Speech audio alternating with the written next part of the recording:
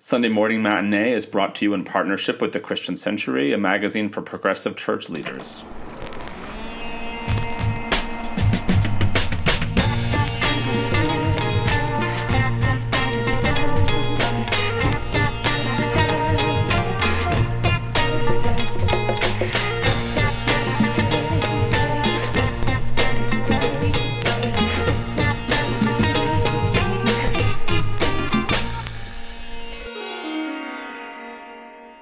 Hey everybody, welcome to Sunday Morning Matinee, where we talk movies and pop culture with an eye for pastors, preachers, and Sunday school teachers. Today we are gathering up all the Jellicle cats and heading to the McCavity Ball.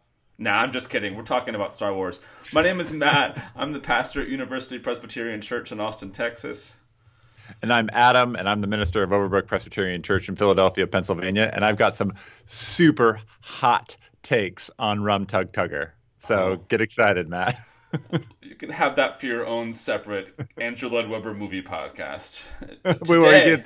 We did do a Jesus Christ Superstar at one point. It's true.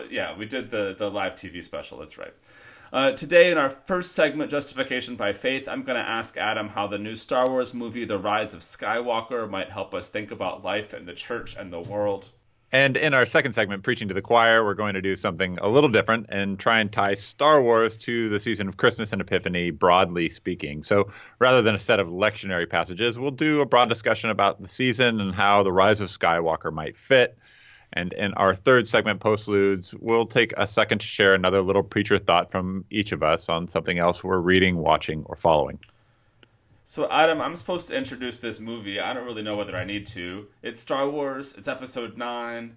And for what it's worth, we're going to spoil the heck out of this thing. So, frankly, if you haven't seen this already, you probably shouldn't be listening to the show. And if you have seen it, you probably don't need the introduction. So, I suppose the big question for me going into this was, in Episode 8, Rian Johnson asked some pretty substantial questions about this franchise. He posed some really material questions to a very mythological universe, which I think left Episode 9 director J.J. Abrams with a big challenge. And I'm wondering, Adam, do you think he pulled it off? Was this movie a worthwhile successor to Last Jedi, and separately a fitting climax to this modern trilogy?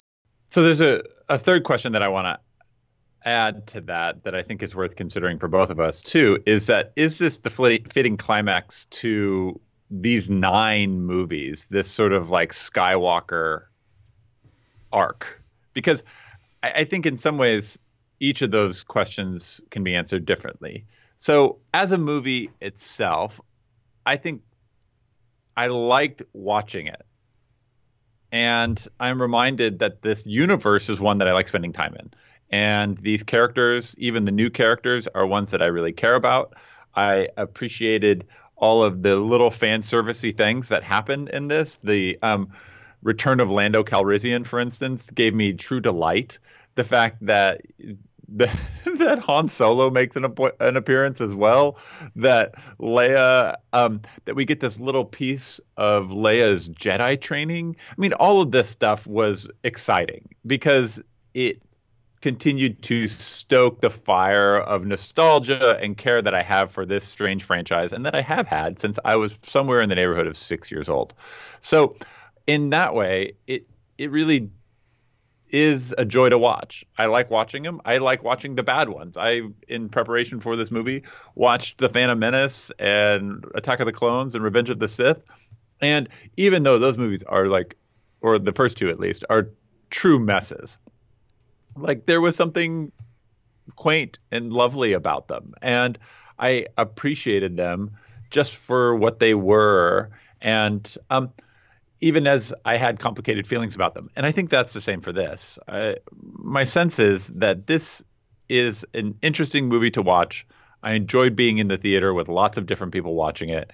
And then when I started to think about it after I left the theater, it didn't land as well as previous movies. Now, I think within the Star Wars fan universe, The Last Jedi is something of a dividing or a divisive picture. What troubled me about this movie is all of the ways in which J.J. Abrams felt that he needed to course correct the Rian Johnson movie. Right. And that did leave me cold, right? Because it seemed to sort of fundamentally betray the spirit of Star Wars, which is part of the thing I love about it, is that if you want to know about something in Star Wars, there's like an answer out there. And the only way that there can be an answer to every question that everyone has about Star Wars is because George Lucas, even though he can be so whiny and cantankerous and annoying, decided that he would give this movie and this universe and these stories to lots of different people, right? So there are lots of different directors, there are lots of different writers, there are like books and comics and cartoons and all of these different things that are a part of the Star Wars canon, so to speak. And they all have to sort of tell their stories within the ecosystem of other people and the stories they write. And I felt like J.J. Abrams didn't actually like live into the spirit of that a little bit, because Rian Johnson like set him up into tell another story. And it felt like he was like, nah, I don't like the way you tell that story. So I'm just going to reverse course on all of it and tell the story that I wanted to tell from the first to the third. Does that make sense? Yeah, and I think I agree with that, and I think we can identify some specific places where that happens. One is the basic erasure of the character of Rose from this film, who was introduced entirely in Last Jedi, was a bit of a point of fan contention, and then J.J. Abrams just doesn't want to get into it and pushes her to the side. The second is this moment when Rey is willing to go the path that Luke has blazed before and kind of retire from active service and resign herself to a life on Ahch-To, and shows up to throw her lightsaber into the fire, and Luke walks out and says, "That's not a very nice thing to do to a Jedi's instrument," which is exactly what he does the movie beforehand, and has to kind of apologize for himself. And the third and like probably most obvious and critical one is this question of Rey's parentage, where in Last Jedi, famously, Kylo Ren tells Rey that she comes from nothing, and this movie says, no, just kidding, we were lying about that. Your parents wanted you to think they were nobodies, but actually you're a Palpatine. And so it all kind of, it's instead of being pushed into out of the realm of kind of big operatic family drama, this movie sucks all of that back in and says, no, actually, the Palpatines and the Skywalkers are the only two families that exist in the universe, and everybody else is kind of a bit player. And those seem like re-simplifications that allow JJ to make a movie that he can wrap his head around, but don't really respect, I think, some of the complexity that Last Jedi throws out there. Yeah, and it's that last one that really, I think, troubles me the most, which is that there's this important piece of just storytelling, especially when it comes to fantasy storytelling or even science fiction storytelling, which is to say that the chosen one needs to be anyone. And I think the gift of Rian Johnson, especially with the character of Rey, was by saying to Rey, it doesn't matter if you came from no one. Look what you can do. And and that gives us this sort of access to that very last shot of The Last Jedi, which I really like, which is the broom boy, as he's come to be known. Sure. Being able to use the Force, right? And what I thought was so brilliant about The Last Jedi was that Rian Johnson said, okay, so the Jedi as an idea is this overlay on this more radical idea. And it's this way to sort of train people into being Force users for positive good in the world. Even if they were to all go away, the Jedi were all to go away, the Force never goes away. Right. And that's a pretty exciting idea, and it sounded as if like J.J. Abrams was uninterested in that idea, at least, to say that like The Last Jedi is not Rose, it's the next one, it's the next generation, and to me that also sort of plays into the spirit of George Lucas also, which is he always sort of goes for it. He's constantly thinking about expanding the universe, making it bigger, trying to like tell new stories, do things differently. Now, he like fails pretty spectacularly in the prequels, but the fact that those prequels still have that like that spirit where he's trying to like do CGI and filmmaking in a way that people hadn't done prior to that. And he was like working really hard to try and like move movie making and fantasy storytelling in new directions. And I admire him for that. And I feel like in many ways this movie a um, is a solid caretaking of a property that people all know and are familiar with, and it hits the beats that it needs to hit, but it doesn't ask new questions. It just asks the same questions and then answers them in the way that we expect them to be answered. I think, ironically, and I said on this podcast when it came out that I really liked some of the ideas and questions that Last Jedi raised, and I did not think that the movie was perfectly put together and made. And it's got some pacing and plotting issues that I think take away from the effectiveness of the big important questions it's trying to ask. I actually think in some ways that Rise of Skywalker suffers from similar fate, which is that it's just got one too many things going on. It's got lots of things going on. How many planets do you go to? This is the thing, right? And this is what makes me. This is where I get super nostalgic for the original trilogy, because I think about like the plotting of Empire Strikes Back is that they are on Hoth for a while, and then they split up, and Luke goes to Tatooine, and everybody else bums around the asteroid field, and then they go to Cloud City, and that's the end of the movie. There are 4 spaces in that film. Yeah, and I'm gonna fully nerd correct you and to say not Tatooine but Dagobah. Sorry, yeah, absolutely.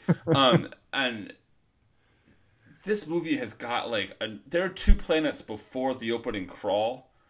Maybe it's not before the crawl, but at least before that, the kind of opening title, because before the movie even begins, Finn is running through some planet to get the Wayfinder, and then he's all the way out to the 6th planet already before we even get into this movie. And then we end up with there's too many spaces. And it felt to me they're similar to my problem with Last Jedi, is that I feel like one too many characters have stories. And I like all of those individual stories, but at some point you kind of have to choose and narrow, which is what I think Lucas is able to do really well in that first trilogy, is say, okay, this is the one story I'm going to tell, and I can't touch everything, but I'm gonna put my cards on the table here. We're gonna do Endor, like it or not. We're gonna do Endor, and that's the way it's gonna land. And from a plotting perspective, I just feel like this felt frenetic to me. And I think there's a couple of things that feed into that too. I think this movie has the deck stacked against it in a couple of really critical ways. One is that they're trying to work with footage of Carrie Fisher that really doesn't work.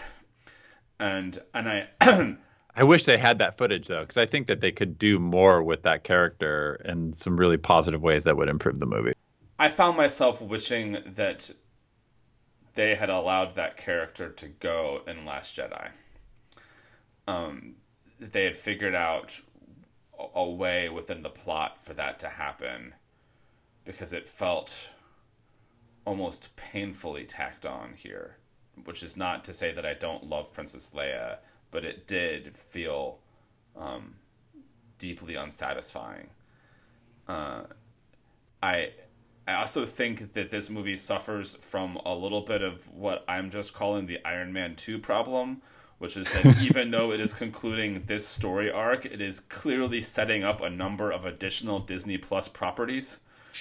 It introduces Right. two characters: the Kerry Russell's character who wears the mask most the entire time, and also the Naomi Aki's character is Jana, who becomes kind of potentially Finn's new love interest. Neither one of these characters gets more than 3 minutes of character development time. They are both clearly there to be spin-off franchises in some other way.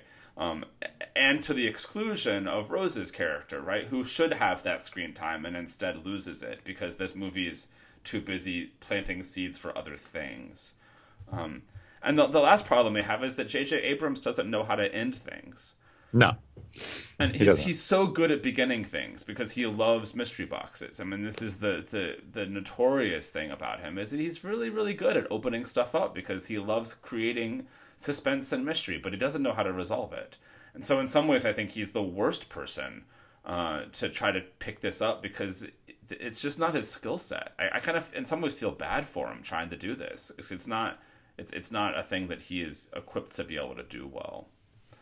That's a really good point, and I think that's why I think Rian Johnson as a filmmaker was a good choice for the second one. I wonder who the filmmaker who I want for the third is. Except the strange thing is, it might have been Damon Lindelof who was able to land Watchmen in a really satisfying way the last 2 weeks.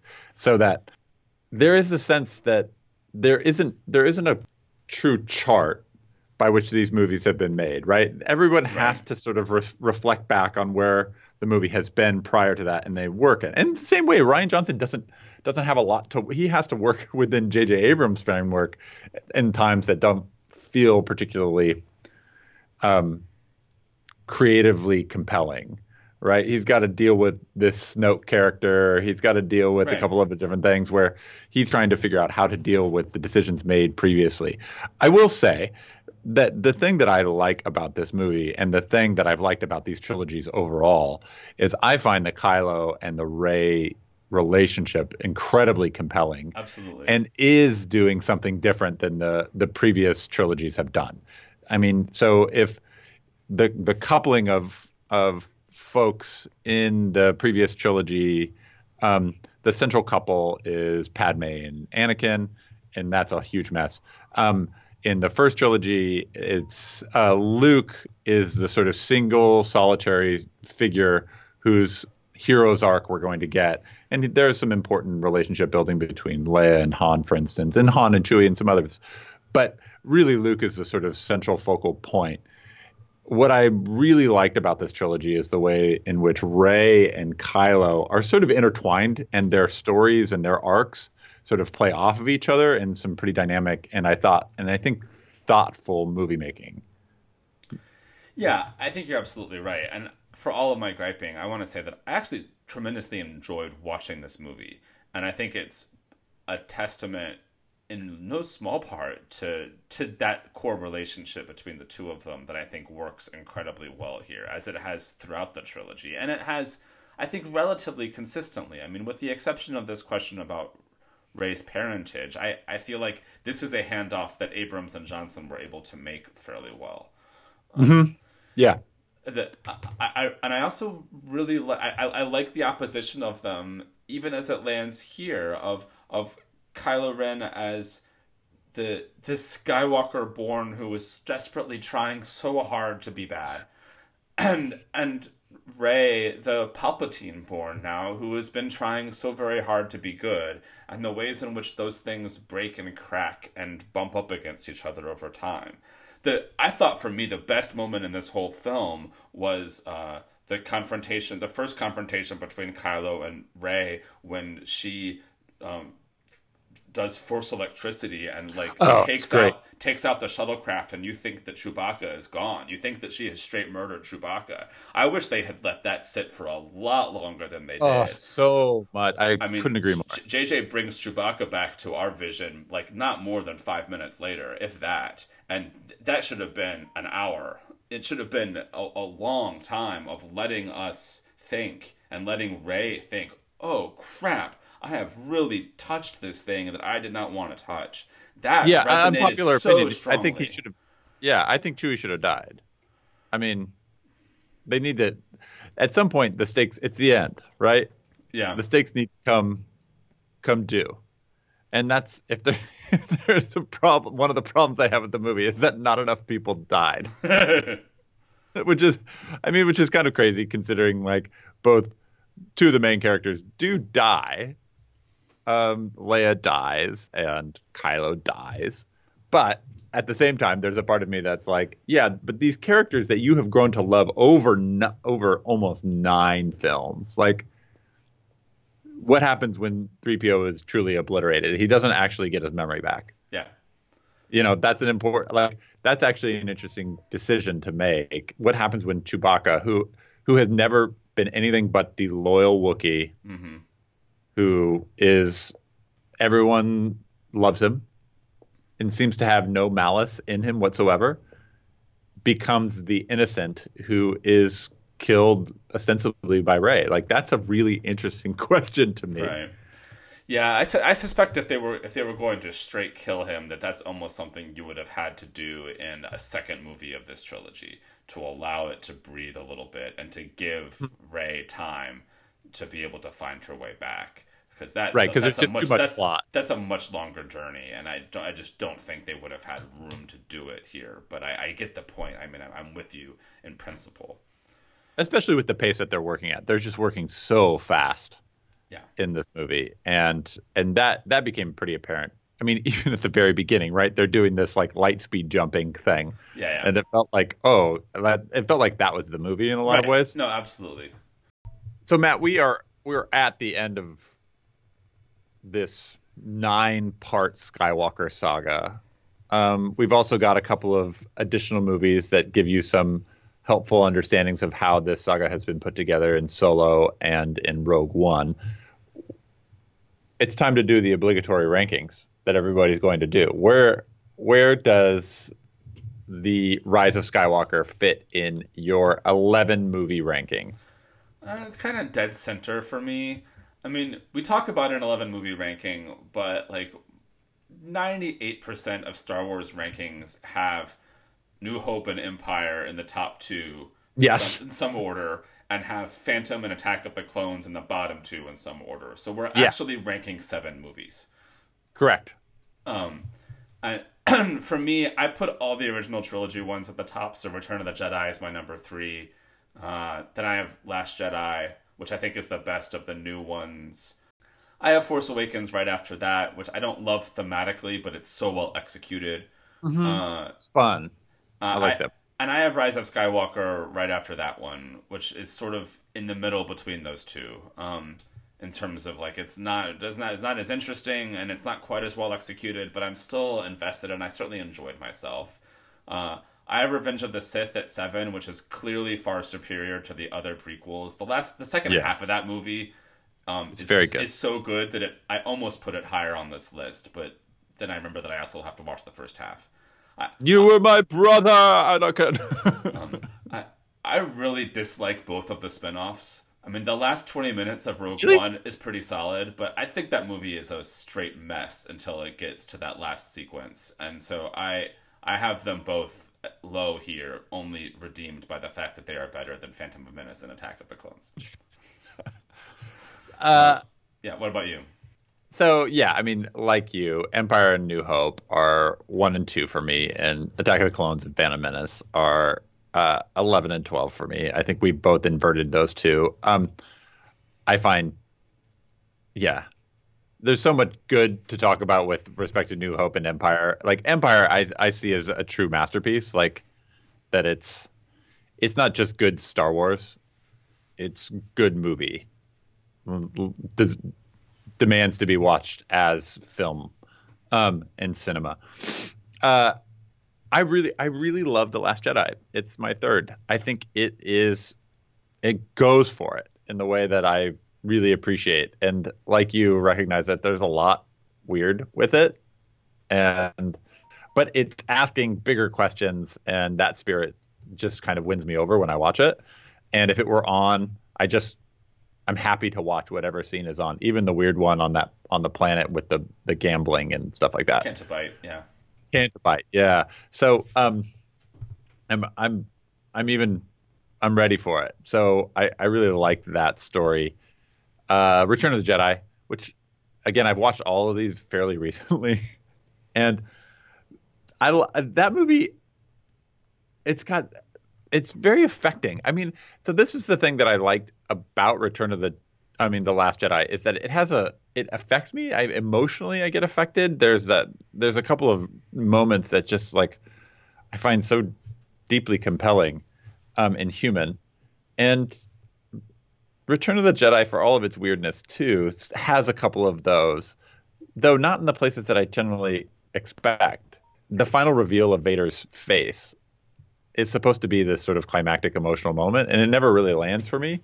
But the Wookiees, but the Ewoks coming to the rescue. There's a couple of places where I just kind of get just very, it gets me hyped. I really like the Rogue One and Solo.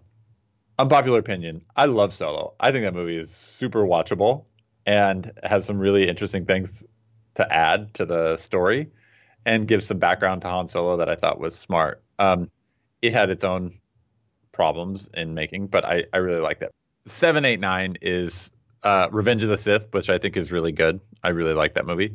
And then The Force Awakens, and then The Rise of Skywalker. I'm not sure that I like J.J. Abrams as a filmmaker as much as other people do. Matt, do you think J.J. Abrams is a good filmmaker? What kind of grade would you give J.J. Abrams for his movies? I think J.J. Abrams makes a really good pilot.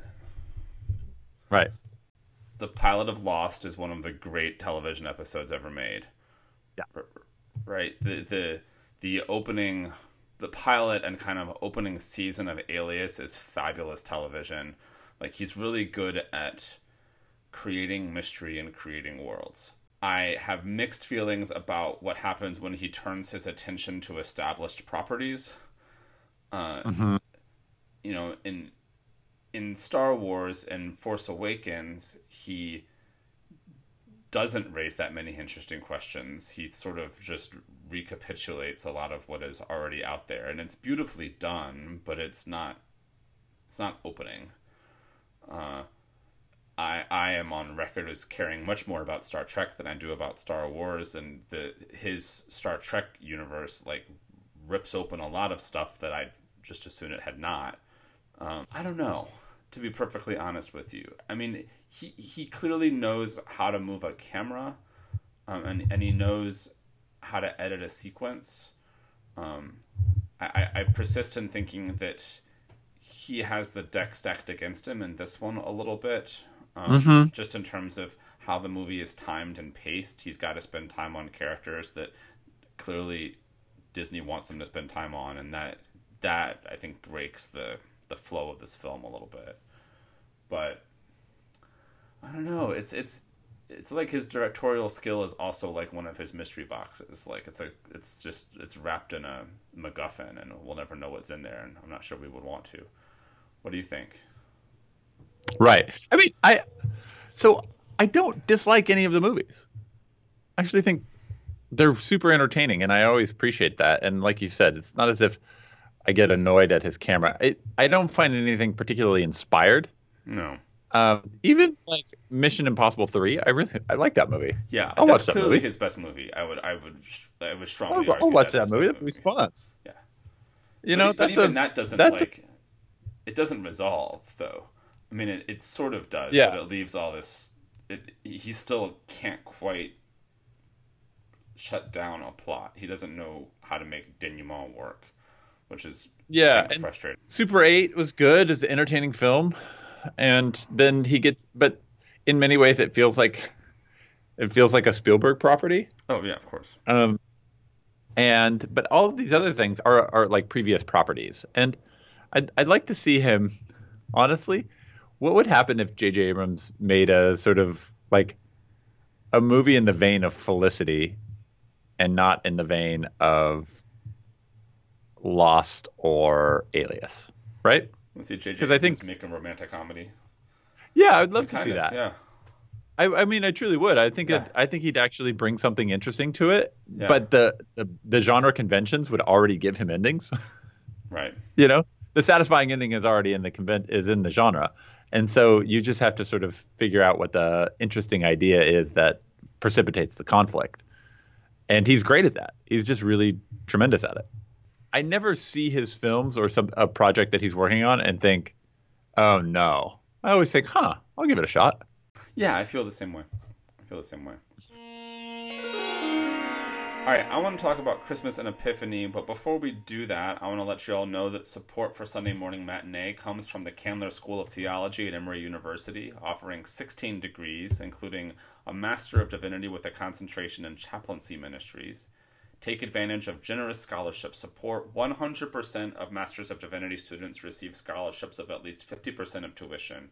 Apply by January 15th for top scholarship consideration. Details at candler.emory.edu/Sunday Morning Matinee. Also, we're grateful for our partnership with the Christian Century and want to guide your attention to the great work that they are doing right now. The Century will frequently do these prompts where they'll ask readers to send in small essays, and they have one up about lapse right now, which is actually a pretty interesting set of essays, and I want to direct your attentions to it. I think what I really like about this particular article that they'll publish pretty frequently is that it spreads the wisdom of the larger worshiping community out pretty broadly and gives people an opportunity to write really interesting things. And then they do a really good job of curating that writing. So if you are listening and don't yet subscribe to the Century, Sunday Morning Matinee listeners can get a free trial magazine subscription. For more information, visit christiancentury.org/podcast offer. All right, Adam, let's move on to preaching. This segment is called Preaching to the Choir, and we're going to look broadly at the season of Christmas and Epiphany and think about Rise of Skywalker. Adam, as you look at these passages, what jumps out to you? So I think for me, there's the larger story of Star Wars, where the stakes are always huge, at least in the actual Star Wars movies. The stakes are always the galaxy, right? And it is a group of rebels and a group of powerful imperial folks fighting with each other in order to try and gather some degree of control. The rebels want to gather control in order to promote freedom. The imperial world is trying to gather control in order to sort of promote power. I think when I come to the Christmas story and the Nativity story in particular, I am too often thinking about it in terms of like this amazing incarnational act that's happening in a particular time and place.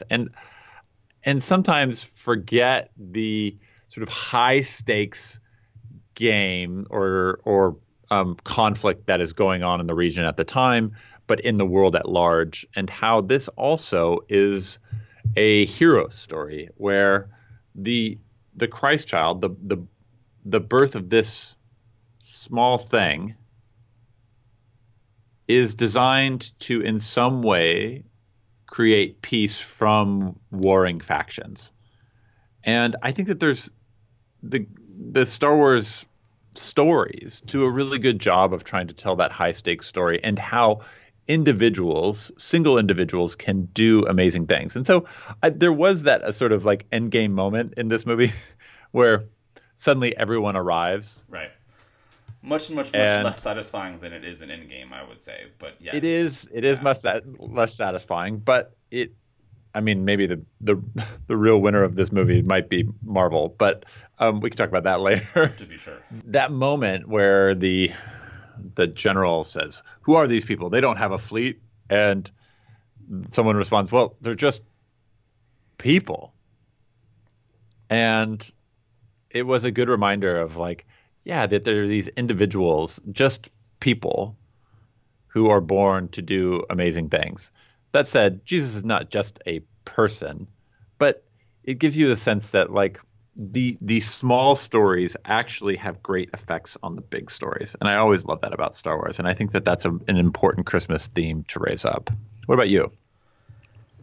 Yeah, I think there's I think that's really critical. I think I feel in this tension between Last Jedi and Rise of Skywalker. I mean, Last Jedi to me feels like a demythologizing, and Rise of Skywalker is like, can you put a mythology back together once it's been taken apart, or once it's been kind of materially grounded? And I feel a little bit of that tension, even in the like. I mean, this is too oversimplified, but even in the comparison between, say, John's account of the Nativity and Luke's account of the Nativity. Right. Right? Are you telling a story that is about the broad cosmic forces of light and dark, or are you telling a story about, like, a family who had to go be a part of a census? And the answer is yes.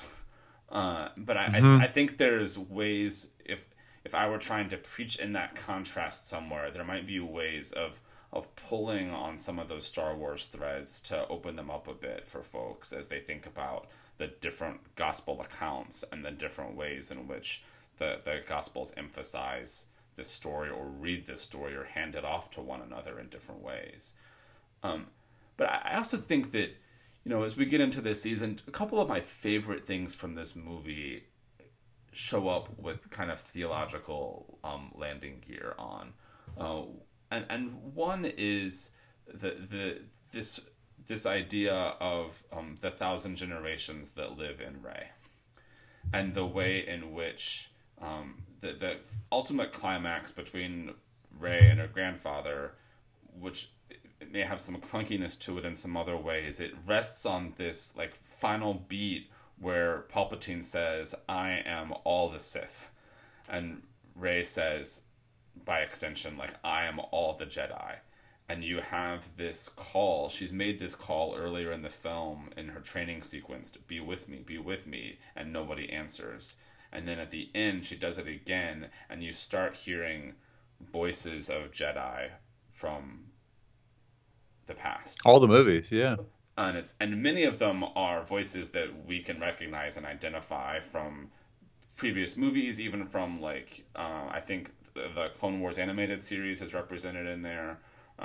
In theory, it should be, of course, like 1,000 generations. It should go back to well before any of these movies, any of the time period of these movies. But there's something really beautiful about that, and I'm thinking about it in the context of the genealogies in Matthew 1. Where he famously kind of traces the family lineage from Abraham through to Joseph and to the birth of Jesus. And it's the 1,000 generations that live in Christ.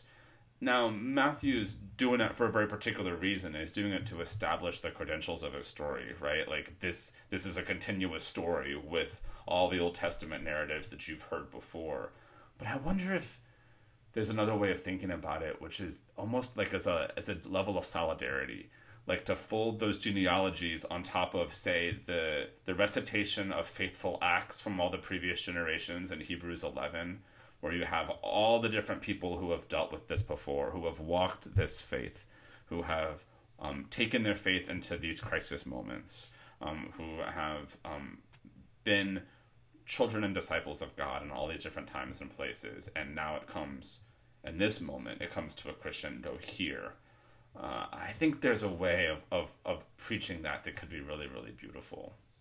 I agree. I love that, and that genealogy is so interesting for a variety of reasons. The first of which is all of the various different types of names, both these sort of insiders and outsiders in that particular genealogy. The fact that, to the point I made earlier, the Ruth is named in this genealogy, which is really interesting as a sort of Moabite woman, but also because that particular story is a story about how the faithfulness of a Moabite foreigner is actually the thing that gives rise to David and the kingship that will solidify Israel in the land.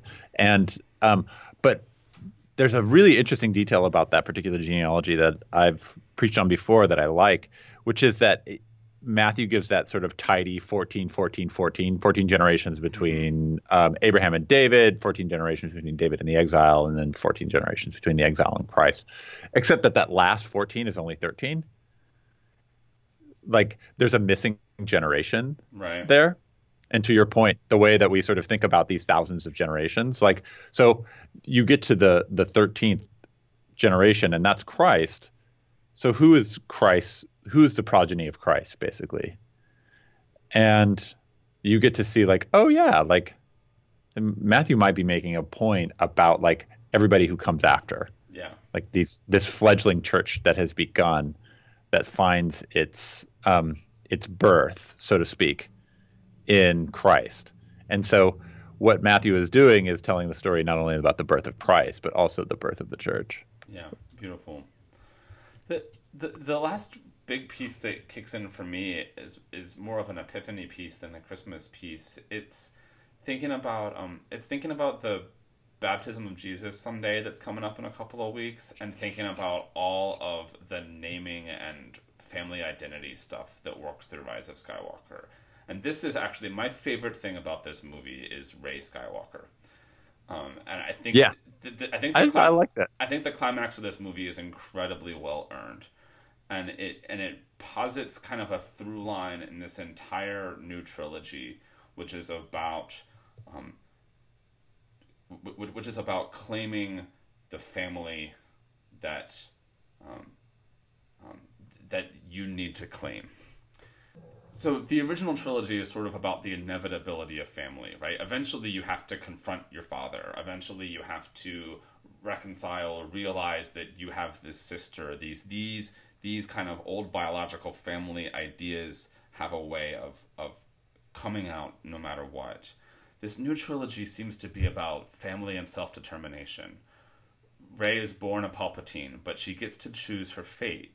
She self-determines to be a Skywalker. And the movie does this amazing thing in that last sequence where instead of seeing her parents, who we have met in flashback very briefly, as the ghosts waving at her, she sees Luke and Leia as Force ghosts.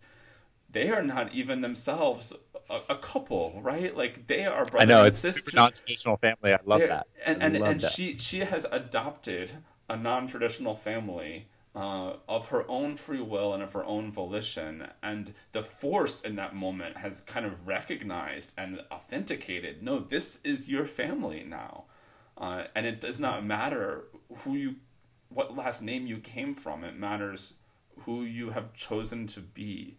And there's a beautiful way to talk about that in terms of baptism and in terms of the identities that God calls us to.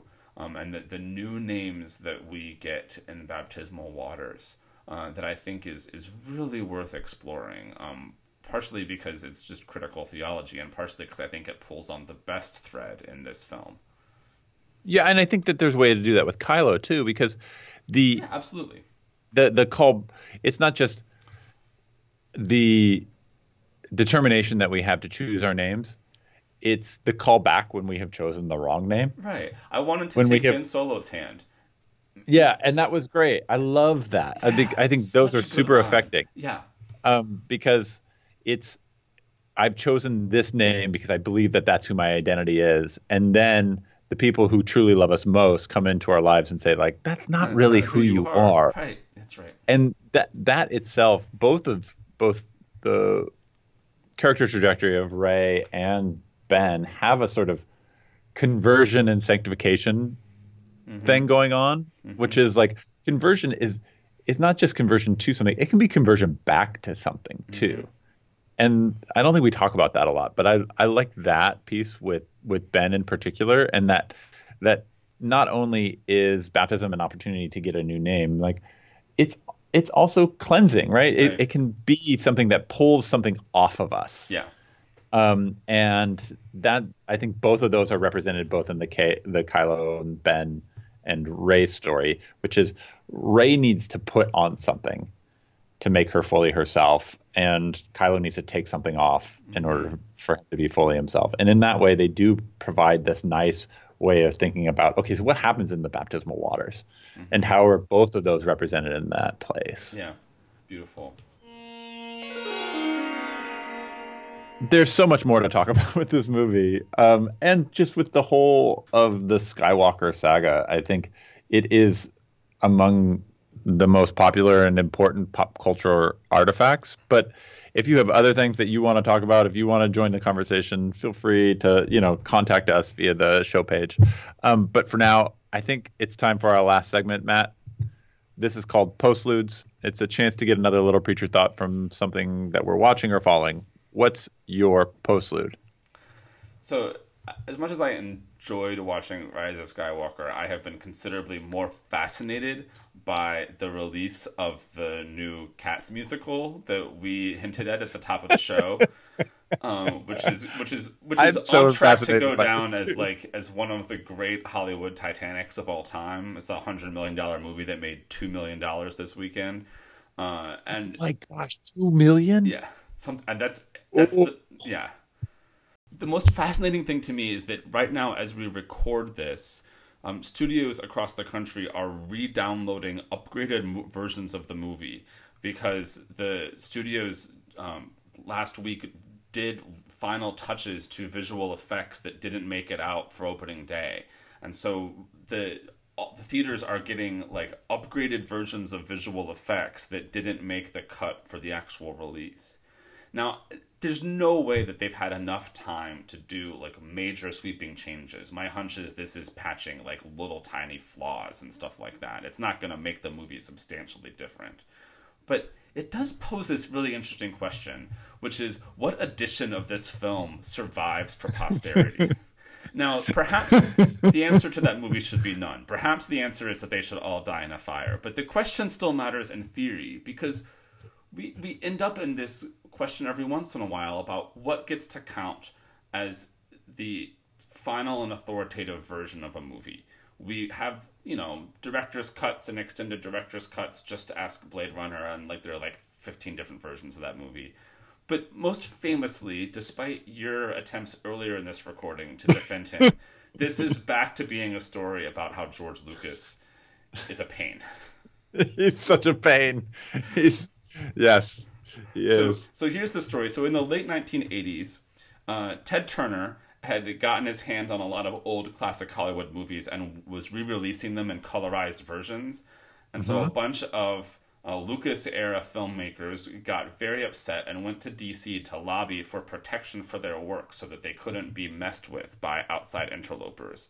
And this didn't quite pan out the way they wanted it to, but what they did end up getting created was the National Film Registry at the Library of Congress, which every year picks 25 films from American history to be collected and preserved in a special collection at the Library of Congress. Its first year of existence was 1989, and one of the first movies they picked in that original 25 was the original 1977 release of Star Wars: A New Hope.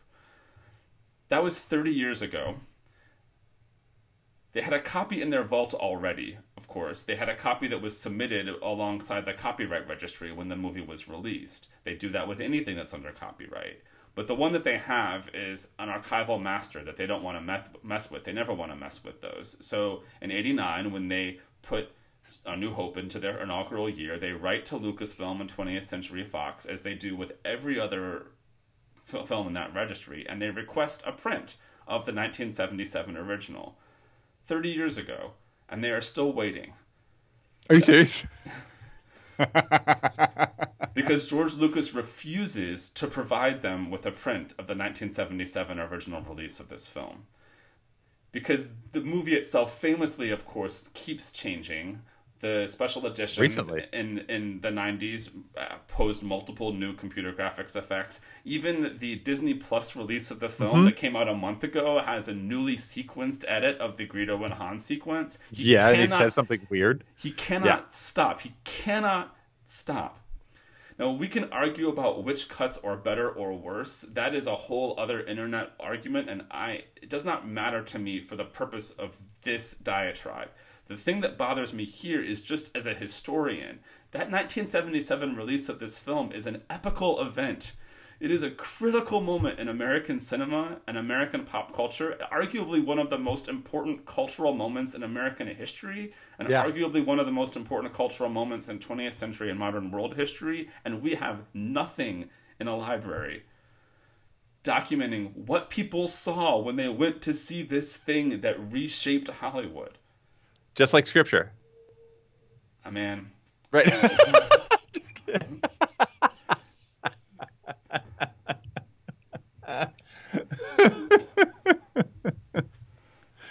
No, not fair. No, it's wrong. It's wrong. It's It's wrong. wrong. It's wrong. Yeah. That's what I got. I'm just mad. I appreciate that. My favorite, my favorite quote, I think it's from Orson Welles when Ted Turner is doing this, is I don't want Turner anywhere near my film with his crayons, which is awesome, which is amazing. Um, so I, I'm not as passionate about what I'm about to talk about. But let me first say, Matt, I totally agree. He like the constant tinkering is old He can.